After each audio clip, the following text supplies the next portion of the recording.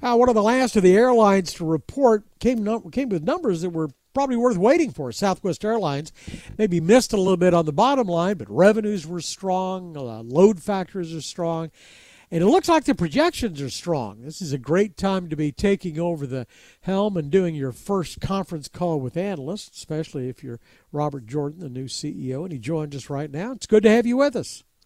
David, thank you so much. And by the way, it's Bob. Robert is the name when I'm in trouble. So it's Well, Bob today. I was looking at your passport. I'm sorry. So tell me about the quarter. This was, I guess, we look back on the first quarter as a transition because January and February were nothing to write home about, right? Yeah, it's the first quarter. It's a tale of two halves here. January and February, we were just really impacted by Omicron. We had more than a $500 million impact between cancels and weather and just adjustments that took place because Omicron hit so quickly. And then we had staffing challenges because we had folks out with Omicron, and we had about $127 million impact on just premium pay for our staff. But that's a January and February story. March is totally different. Demand just totally surged, really surged on the leisure side, and then really also came back on the business side. So we had our first, for the first time in the pandemic, we had March operating revenues that were ahead of 2019 March revenues. We actually had a unit revenue increase for the quarter over the same quarter in 2019. So demand just really came roaring back in March. The good thing is that same demand is carried forward into the second quarter. So so April, May, June look great. And right now we're forecasting operating revenues in the second quarter up 8 to 12% on capacity down 7. And, it's just forecast, but if that comes true, it will be our best revenue quarter in company history. That's astounding. But I mean, I guess the galling thing is you have all this demand, and actually the industry does too. But you're going to leave people on the ground. You can't meet all the demand, can you? Well, we're just all, everybody in the world is struggling with staffing. And we've made tremendous progress. We've hired thousands and thousands, but we are still trying to catch the number of staff that we need to fly all of our aircraft, particularly on the pilot side. And you're seeing that with every carrier. If you've noticed the last couple of weeks, we moderated our summer schedule. You've seen, I think, every other carrier come back and moderate their summer schedule because you're just trying to match the available staff to what you can fly balanced with the right level of operational reliability. I mean, we've got to be reliable for our customers and for our employees. That's job one. But we'll get there. It's going to take time to staff. But I'm just, number one, I'm super encouraged with the fact that the demand is there. People are ready to travel. Business people are ready to travel, and it is showing up in the second quarter. There was really a fascinating pivot that we saw Southwest go through for the last year and a half, maybe 2 years anyway, sort of migrating toward beaches and mountains, leisure destinations. Going forward, do you stay with that, or are you going to shift back with the mix that you had? When the pandemic hits and revenues are down 97%, and your business revenues are down almost 100. As that recovers, you go seek demand and revenue wherever you can find it. And because it was highly leisure-based, you saw us go to a lot of leisure destinations, as you said, beaches. We also added some, business destinations like Chicago O'Hare. And those 18 cities are performing really, really well. And Hawaii is even coming back. There were a lot of protocols in Hawaii. Those are coming off, and we're seeing Hawaii strength return. So those cities, particularly the 18, they're outperforming what we thought. So we have no intention of changing that. So the leisure demand is really strong. What I'm really encouraged about is that the business demand is coming back as well. So business demand in March was down about 36% as compared to 20. And this is revenues Right. compared to 2019. That's a 34-point improvement from January, which is just incredible. Looks like April is going to be about down 30, and looks like May and June are going to be better than that. And I actually think we have a shot. It's all a projection, but I think we have a shot as you look towards the rest of the year that our managed business operating revenues fully restore themselves to 2019 levels.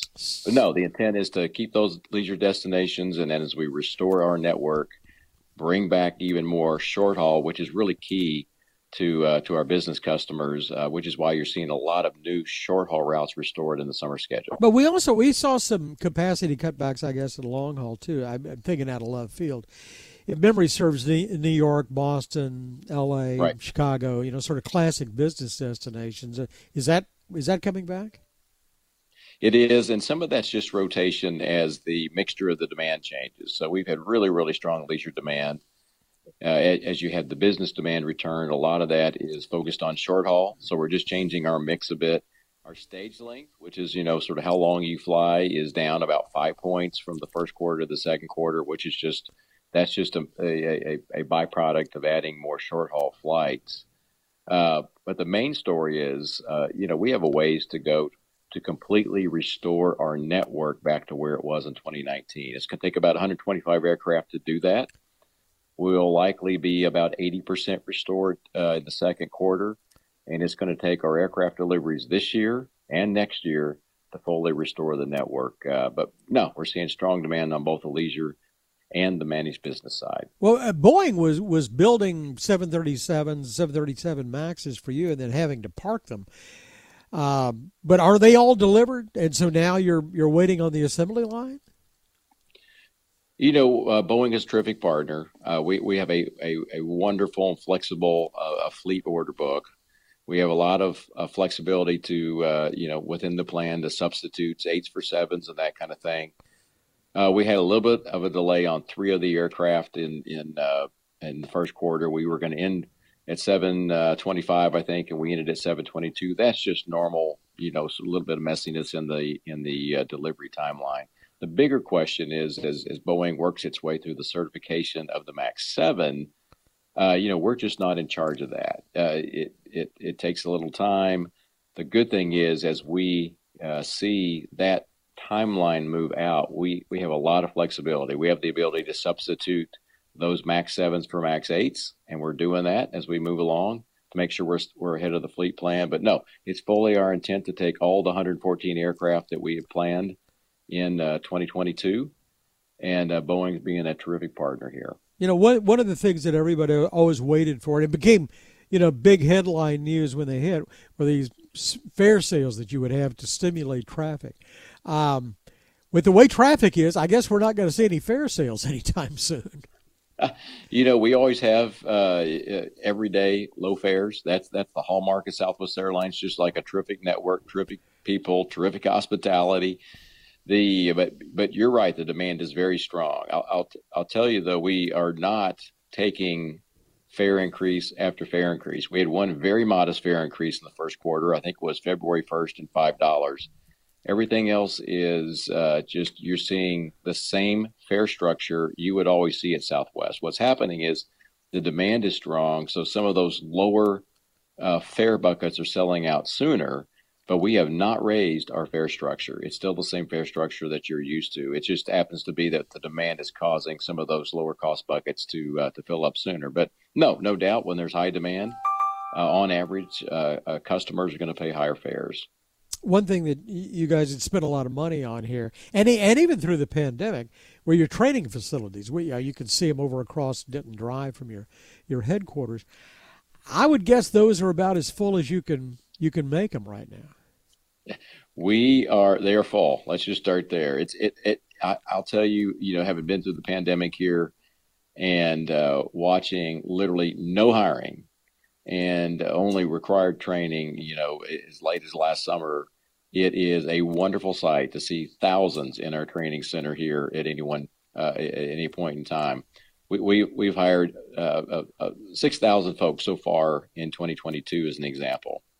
And it's wonderful to do that. We're getting terrific people.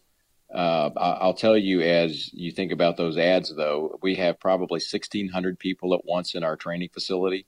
So while they're hired, they're not out there working. They're being trained. So there's inefficiency there. Same thing. Since the hiring really restarted in the fall, about 15% of our total workforce is new in that time period. Wow. which just means that it takes, you know how long it takes to Sure. get proficient at your job. And it's just going to take a while for that 15% of folks to, know their job, become proficient, become efficient. So that's a lot of the efficiency that we plan to wring out as we hit our goal to be even more efficient as we end 2023. Well, the Bob Jordan era, I think it seems to be off to a good start. By my calendar, the turnaround in the first quarter was coincidental with your arrival, so we'll see. Yeah. I I don't know won't tell about Gary that. that, but You know what they say, if you take credit in the good times, you get the credit in the bad times. So you just got to be careful about that. But no, this is a wonderful company, great leadership team, the best people in the world and in the industry, and that's the secret here at Southwest Airlines. Bob Jordan is the CEO of Southwest Airlines and our guest today. We appreciate the time. Thank you, sir. No, thank you. You have a wonderful day. Thanks Take a lot. care. For more of our conversation, go to krld.com/CEO.